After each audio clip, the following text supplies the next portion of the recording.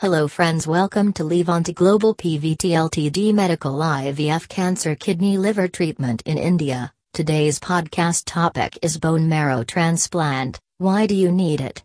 The spongy tissue that makes up the hip and thigh bone contains stem cells and is called bone marrow.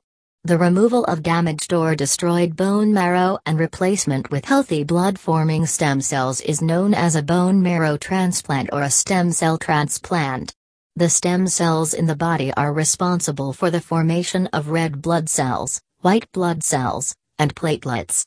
The transplant allows your body to produce healthy RBC, WBC, and platelets while also protecting you from infections, anemia, and bleeding disorders. The bone marrow transplant in India is one of the most complicated surgeries and needs state-of-the-art facilities to conduct a successful operation. Why do you need bone marrow transplants? There are tests to determine whether the bone marrow is healthy enough to operate properly. The doctor may suggest a bone marrow transplant once the diagnosis is confirmed. The following are some medical conditions that may necessitate a bone marrow transplant. The need of the hour will be a thorough talk with the doctor.